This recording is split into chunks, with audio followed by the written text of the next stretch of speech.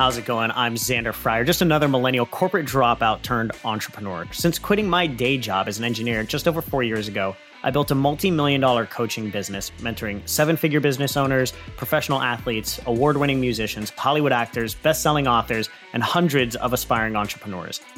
I truly believe that when we couple the right knowledge with a strong desire for action, anything is possible. But most of us are never given the right knowledge, the shit you don't learn in college.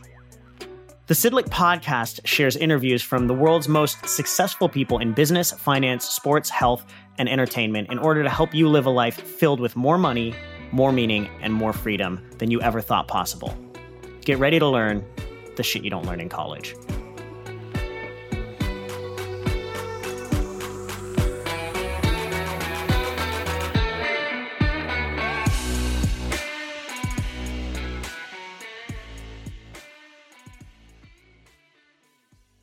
All right, welcome back to another episode of Shit You Don't Learn in College. Today, we've got my good friend Jake Poole on the show. Jake is a public speaker, author, and CEO. He earned his MBA from Xavier University and now started, owned, and run several seven-figure businesses. Among them, he started Fire Gang Dental Marketing in 2010, building that company up to one of the most successful marketing companies in dentistry. He left in 2016, having helped thousands of dentists build practice with new patients that they love.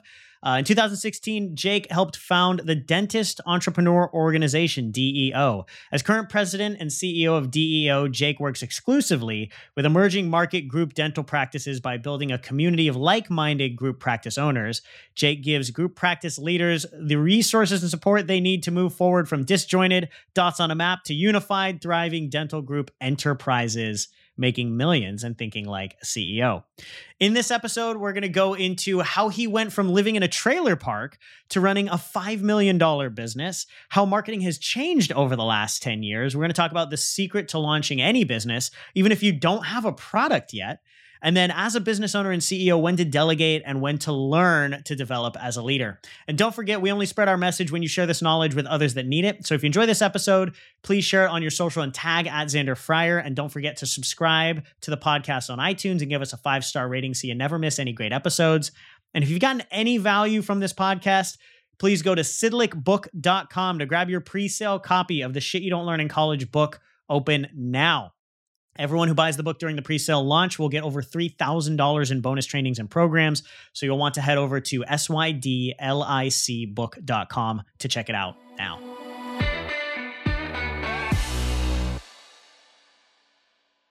All right, how's it going, everybody? Welcome back to another episode of Shit You Don't Learn in College. I've got my good friend Jake Poole with us today. Jake, welcome to the show. I'm excited. I know you have an awesome audience, and so I'm excited to I'm excited to dig in with you, man. Now, obviously, I know you've got an amazing business. I know you and your wife very well. I would love for everybody to meet Jake, get the history of how you became an entrepreneur. You know, now you help hundreds and thousands of dentists and practices build their businesses. You've built multiple seven-figure businesses. Mm-hmm. Is that right? So I'd love for you to kind of give a brief history of your story and how you got to where you are now. Yeah, you know, we go as far as many rabbit holes. But, you know, the gist of it is I grew up in Ohio, grew up with probably not a ton of resources. I actually grew up in a trailer park, which I've grown to be really proud of. And yeah, wear it like a badge, you know. You didn't have any resources or mentors or didn't know anything. But when I grew up, you know, I just told myself I wanted to you know, have more. I wanted to have access to more. So, do you remember like when that initially came up for you? Were you like, yeah, it's funny, 3 years old on the playground, 5 years old on the playground, or was it like high school? Yeah, no, I remember lots of stuff. Anyone that's probably listening that grew up poor probably can relate. You know, it's like daily instances, right? It's going to school and not having the clothes that everyone has, or coming back from, you know, Christmas vacation and everyone talks about the gifts and, you know, you don't really have a lot to talk about, that kind of stuff. But you know, it's one of those things that I had to do a little bit of work on, and then I was going to say really you don't seem broken. No, of course. It's an amazing thing because it gave me. I was always motivated from the very beginning to be successful. You know, whatever that, we'll probably can define that later. Yeah. But I was always like, you know, I think there's more out there for me, and everyone in my family, even since then, we've all kind of grown and really, I don't know, leveled up a little bit from that. So I'm very grateful for that. But that led to me working at a young age. I mean, I started as soon as I was like 13 or 14. I found out you can caddy, you can umpire. So I did umpiring, and I was like, I just got to make a little bit of money, you know. Yeah. So did all kinds of jobs in high school, and ended up going to college. Went to college for marketing. I do remember kind of having an epiphany, which I was walking to class and I was like, what am I going to major in? And I realized if I can get like customers to a thing. Whatever the thing might be, I will always be valuable, right? Like that's the most valuable thing. Yeah. And so at that moment, I changed. That's such a brilliant thing to realize, though, at such a young age. Like I wish I learned that at a young age. It makes sense, right? Yeah. I mean, any company is going to want you if you can attract customers. So majored in marketing there. Graduated, got kind of a normal job. Worked for a company called Marathon Oil, big oil company. Got really big corporate experience. But as soon as I got that job, I was really interested in entrepreneurship. Again, just pushing the limits. And within like a month, I was online on Craigslist looking for like hustles, like side hustles. And so I bought a vending machine route, like little quarters where you get candy. It was 6 machines, and it was in like nail shops and dry cleaners and stuff. And so I bought it. It was like $1,000. I was gonna say how much? $1,000. About $1,000, and I think over like 6 months, it produced like 2,000, 2,500. So that was my first endeavor, which was kind of random. And then I parlayed that into my buddy and I, which is funny. So we started doing something else, and I just like forgot about those, and like, they might still be in the places like the nail shop. Like I never would. They just maybe somebody else grabbed them and got them. So I just kind of moved on. So then a buddy and I, we had an idea for a T-shirt to sell like a college football T-shirt. Yeah.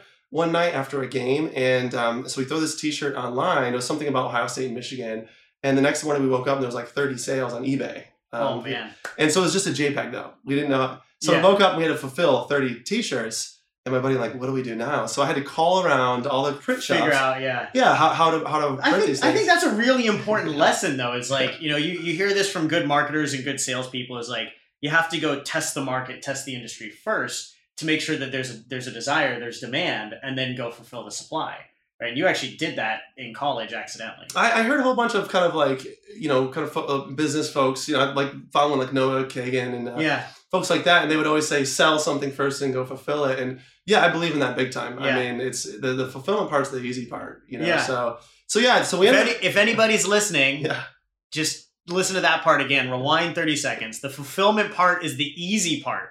I think so many people get caught up in like the fulfillment's got to be perfect. They spend all their time in that, and then they forget that you have nothing to fulfill if you don't sell. Yeah, I mean, there's a certain level, a little bit of perfectionism that comes into play that you've got to fight. But making the sale and providing value, my entrepreneurial mindset is always solving problems, providing value to customers. Yeah. And so as long as you're doing that, you'll figure out. I mean, it sounds easy, I mean, so I say like the film is easy. Simple. Yeah, it's not easy. Like I say it's easy, but we got the next day and we had 30 orders. I had no idea how to do it. And I'm on 24/7 trying to figure this out, went to different, shops and we figured it out. But it took time and it was not, but it was simple. I just call shops and get them fulfilled. So so we did that. It's a great way to learn too. It's just like put yourself under the gun and like you just have to go figure it out. Yeah, exactly. So and then with eBay and all these kind of marketplaces now, you can put JPEGs up and sell them. It's even evolved to literal JPEGs with NFTs and things, So that was kind of the beginning, and then I got a job working in digital marketing for a big kind of the old Yellow Pages. They were moving over to digital, so ran a sales team there, and then eventually quit that and started a marketing agency. That's when it really started. So that's amazing, man. So when you started marketing, would that be 10 years ago or so? So I quit the kind of corporate stuff about 10 years ago, maybe 10 to 12. And we started an agency. So that's a great business to start because again, you can go sell the thing, which is like, hey, somebody else has the product. You just need to sell that product. Right. Yeah. So we were like, okay, there's all these local businesses, locksmiths and dentists and lawyers and car dealerships and anyone that you look around, they need more leads. Mm-hmm. And I was obsessed. I was listening to all the podcasts and how to do SEO. I was going to say like 10 years ago, it wasn't Facebook ads. It was SEO. It was Google. Yeah. Right? And it's all out there to learn, like I just was self-taught. I just taught myself how to like rank in Google and with our T-shirts, we did SEO there too. I was like, well, shoot, if I can rank when somebody searches Ohio State T-shirts, I'll probably sell a lot of T-shirts. I'll probably sell a couple, Yeah, and so we learned SEO Get there. Visibility. Yeah. So So yeah, started the agency and just got clients. Literally started picking up the phone, calling people around Cincinnati, Ohio, which is where we lived. The electricians, anyone that would talk to me, I'd walk in and say, "Hey, we can get you more leads. Here's the price," and turned over enough rocks and got some clients. And that's amazing. So yeah, so we built that, and then we turned that into a dental only. Yeah. So a lesson there is niching down. So I think this is a great lesson that I want everybody to listen into, because you said you were working with electricians, you were working with locksmiths, you were doing everything. And eventually you obviously you started in the beginning a little bit experimental. You just had to go do this. Yeah. Put your hands in everything, and then you found a niche that really worked for you. How did you narrow down on dentistry? Well, I like to use the scale test. If we grow 10 times our size, what does this look like? And immediately that exposed the problem. So we were at let's say 20, 25 clients. I was like, well, if we get 250 clients, I remember getting a client that was it's kind of funny now, but they were vaccinations. They were you go to them to get vaccinations before you go travel. This is 8 years ago or so. And I was like, this is pre-2020. This is pre where anyone knows what that even is. You knew you had to get a vaccination to go to different countries. And I was like, so you have to sit down and to learn about this business. You can build a website and then you can rank it. I was like, what am I going to keep learning all 9,000 businesses? Yeah. And so we just sat down and we audited all of our clients. We were like, okay, who are the easiest to work with? Who do we enjoy the most? Who are we providing the most value to? Yeah. Right. And then it became very clear out of all of those is between lawyers and dentists. They were just every client we had that we were providing awesome results. They were happy. It was just, we were in momentum. We were in flow. Yeah. And so we're like, okay. And then I started doing mental experiments. What if all of our clients were dentists? It started to sound like an awesome life. Yeah. So that's what we did. And so then I got into dentistry. Yeah. We built that up, about 25 employees and all kinds of stuff there. Ended up selling selling that business to my business partner. Yeah. So went through a partnership kind of thing there. And then met another guy who was doing kind of mentorship and business, teaching business to dentists. Teamed up with him, and that's where we started my current business. So now we teach basically how to grow and scale to your business to dentists. That's from usually one location to multiple locations, and anywhere from 2 million in revenue up to our largest client has 100 million in revenue. Wow!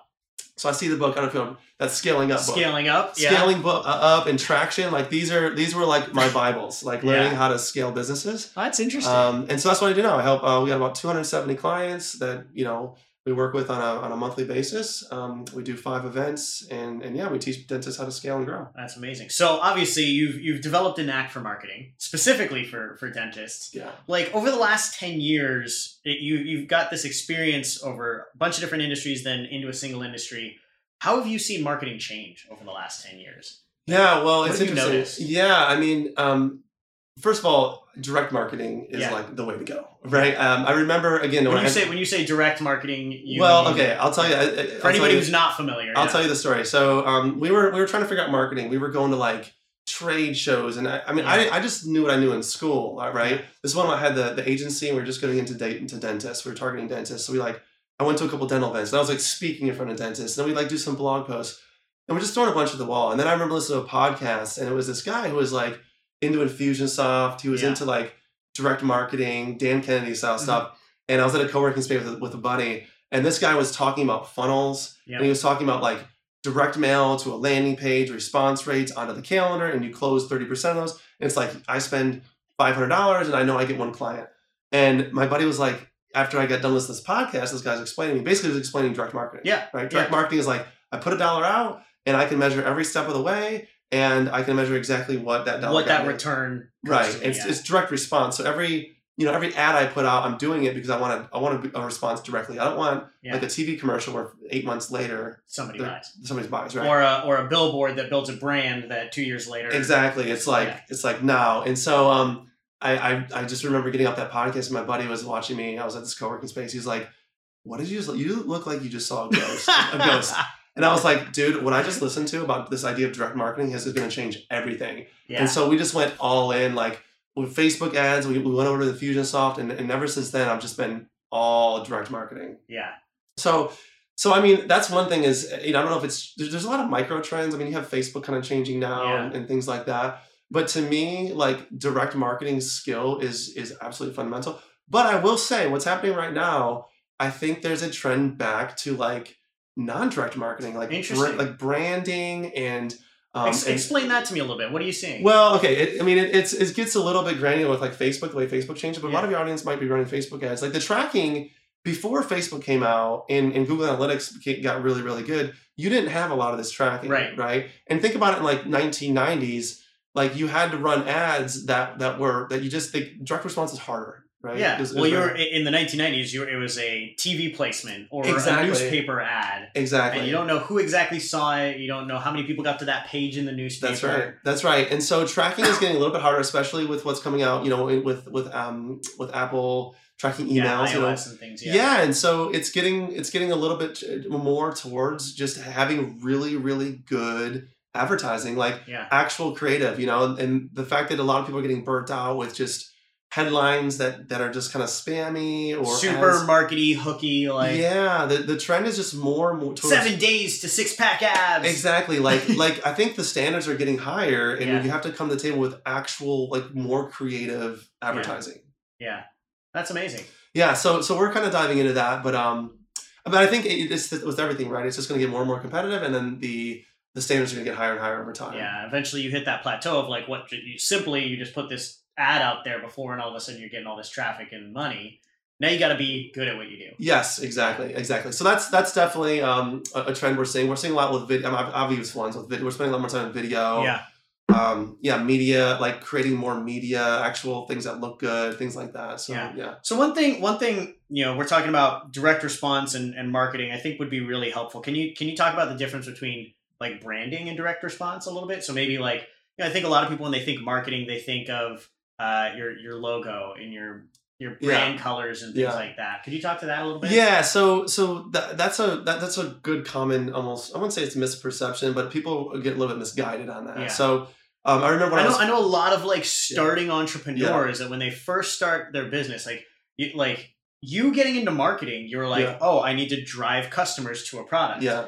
When most people think of marketing, like I think of all the starting entrepreneurs that go, I need to spend $5,000 on a website, and logo, and $2,000 on a logo, and I don't know, put a mission statement together or something. That's not at all what I consider branding. I mean, I think that's like level 100 of branding. I mean, you do eventually get to the point where that is the most. But you have to get to that point. The most for me, branding is about it's more about messaging and positioning. Like when. Like what do you do that's different? When somebody thinks about you, what are they thinking about? Like Xander is helps coaches, but not like most people. He does it in a real way, and he has these people on like Jake who don't who are on the ground floor doing the stuff every day, and it's different. Like whatever they think about you, it's like and how do you make yourself like really referable, right? So this is something we're kind of working on with our company. When people are like, what does DEO do, or Dentist Entrepreneur Organization?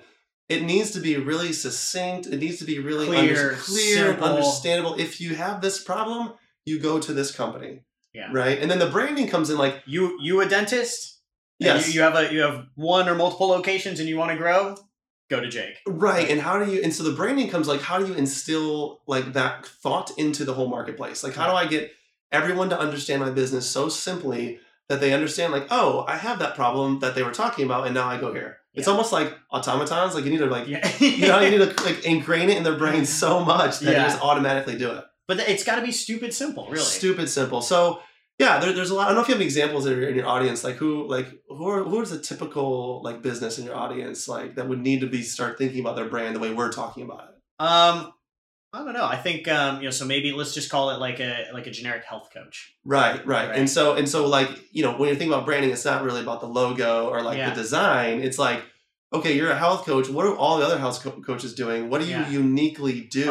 What type of health coach? Do you coach weight loss? Do you coach autoimmune? Do you coach, very specifically, who is that person that you're trying to help in the solution you're trying to solve? Right. So that would be like the brand messaging. And then in your like branding, how do you kind of exhibit that or evoke that over and over and over again in your marketplace? Okay. That's how I think about branding, at least. I love that. So you and I were talking about this earlier before we started recording. Yeah. You work with dentists. Yeah.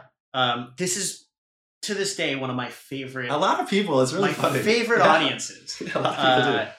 And the reason is like from a sheer business standpoint for everybody to understand. Dentistry might seem like a non-sexy thing for you because a lot of people don't like going to the dentist because they find out that they get cavities. I enjoy going to the dentist because I've got great teeth. Thank you very much. So far. Yeah, good point. But dentistry it's something that's almost mandatory, right? So people have to go to the dentist. So it's compulsory. It's almost so like your business almost sells itself. But because of that, most dentists, they go to school for dentistry. They're all entrepreneurs, right? But they're never taught how to be entrepreneurs and actually sell and market. Yeah. So this is the exact opposite of the way that you approached entrepreneurship, right? They came into it focusing on the product and making sure it's a stellar product. You came into it knowing that you need to sell, and whatever the product might be, you can make that great, but you need to be able to sell it. So how do you help dentists become entrepreneurs, become CEOs? Like, what are some of the things that you have to teach them? Yeah, well, first you nailed an interesting point, which is this idea of like the recurring nature of dentistry, which is different than healthcare. So you have, like medical healthcare, then you have like dental healthcare, dental care. And dental is super unique because of exactly that. In fact, there's some of the businesses that we work with, they kind of think of their business in the same way that a SaaS company does. I was going to say, recurring, you want to look at it like lifetime value. You want to keep them, retaining for longer. Yeah. What's the retention rate? Those kind of things. So there's, you come in twice a year for hygiene, and then you kind of like, I wouldn't say upsell, but you kind of like, sometimes you get diagnosed with other things and you have things happen.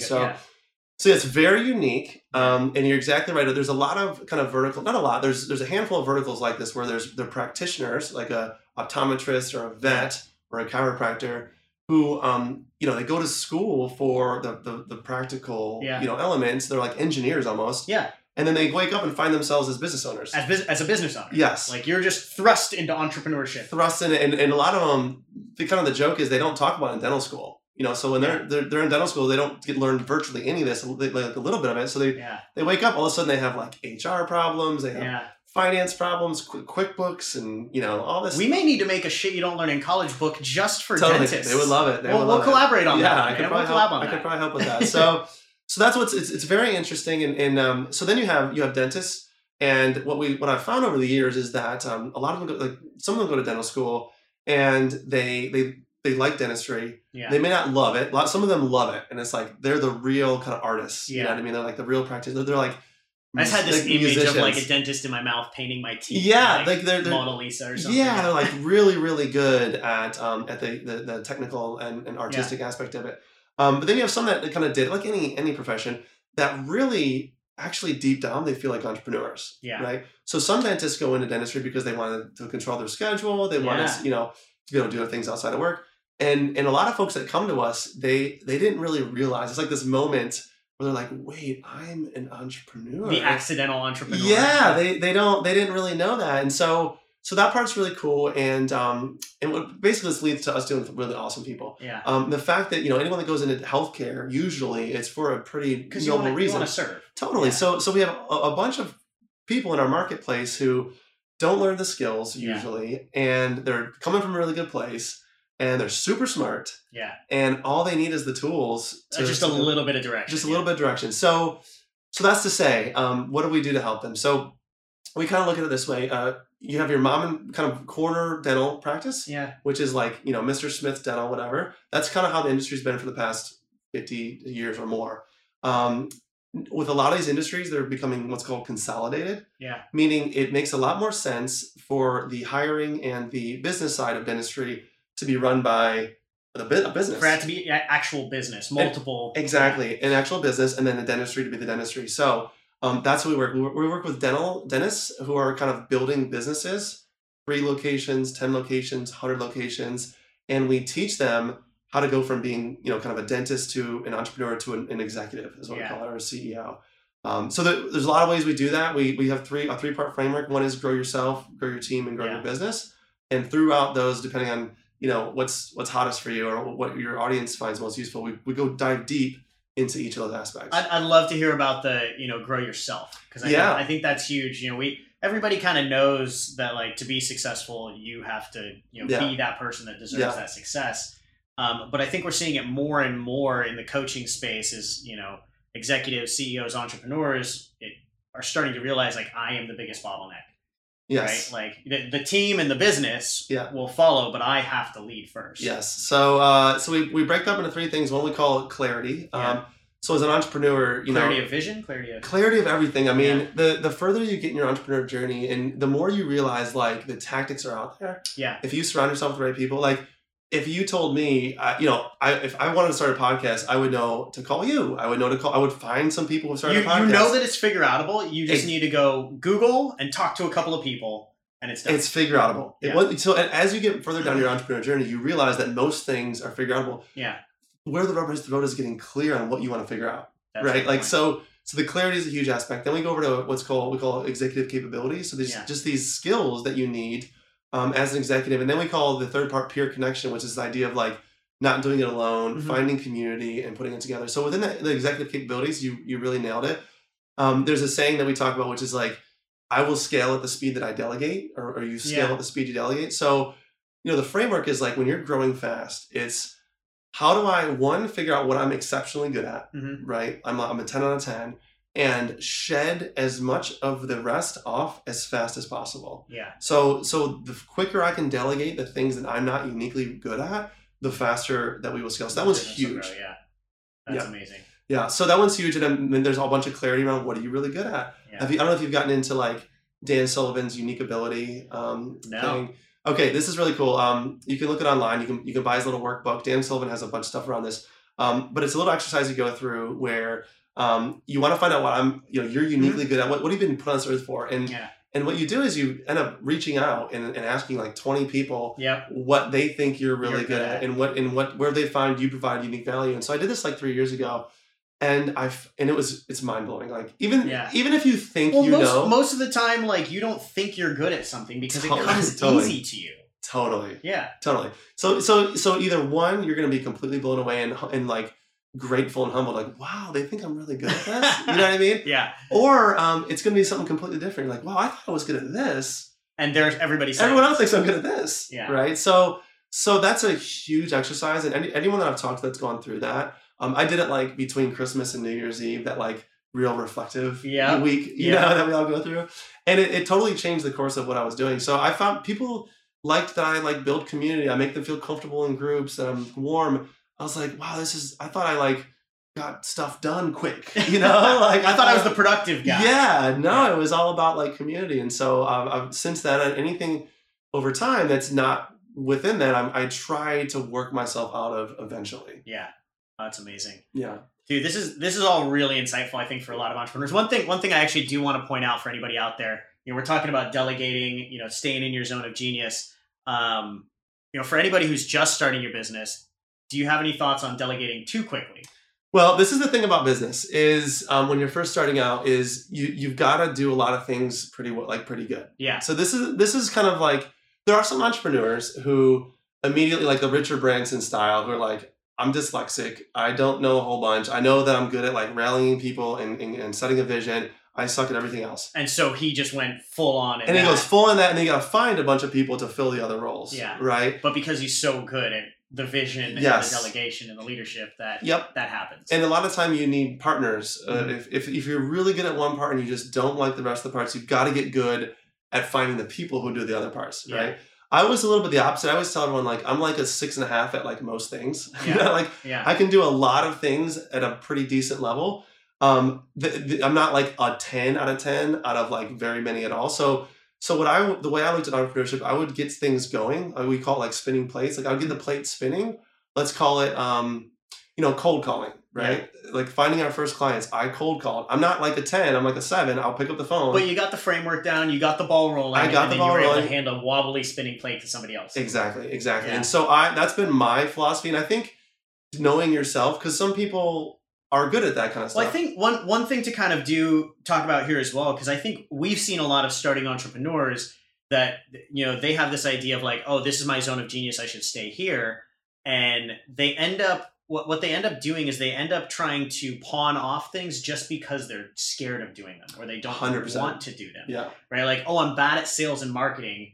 Let me just go pawn this off to this person. Yeah. Right? Well, it's like, well, how are you going to know if they're going to do a good job at selling or marketing if you haven't even done some of the work yourself. Exactly. I love what you're saying, because it's very easy for like me, who's 12 years into it, to say like, oh, you got to delegate. Time to delegate. Yeah. Like when I first started out, I was doing every single thing from minute one, calling people. Oh, you're interested? I guess I'll be at your house. Put on the calendar. I'm now the admin person. Yeah. And then I have to create a sales presentation. Oh, you're interested in that? I have to go back. Okay, put them in the system. Figure out what's our CRM system? How am I tracking these people? At least get these plates spinning. Yeah. So in the beginning, you got to do a lot. I mean, it's like there's no easy answers, right? Yeah. Either you pawn it off or like trust other people, and you're going to end up going through 1 million people, and they're like, they're all, going to break down and suck. Or you get really, really good at finding those people. Yeah.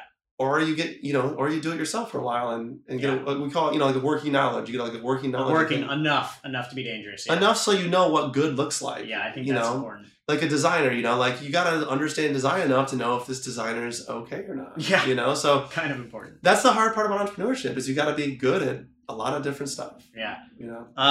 So I've got some questions for you personally. Yeah, let's do it. You're a learner. You're, despite what you said, you have a history of poorness, like you mentioned, or grown up in a trailer park. You don't seem broken. Like, what are some of the habits that you've kind of implemented over the years to be who you are now? Yeah, well, a lot of therapy. Yeah. I mean, I'm so I think a lot of people think that therapy is for people that are broken. Well, okay, so I met my now wife probably 8 years ago. And she's Australian. Yeah. And we share that. As you know. We share that, yes. This is one of the reasons we get, we have a lot in common. And I lived in Cincinnati. I sold everything and I moved to Australia with her. Yeah. And I was in a new country. I was away from my business. I was living with somebody I'd never, we'd known for each other for 3 months. It was kind of crazy.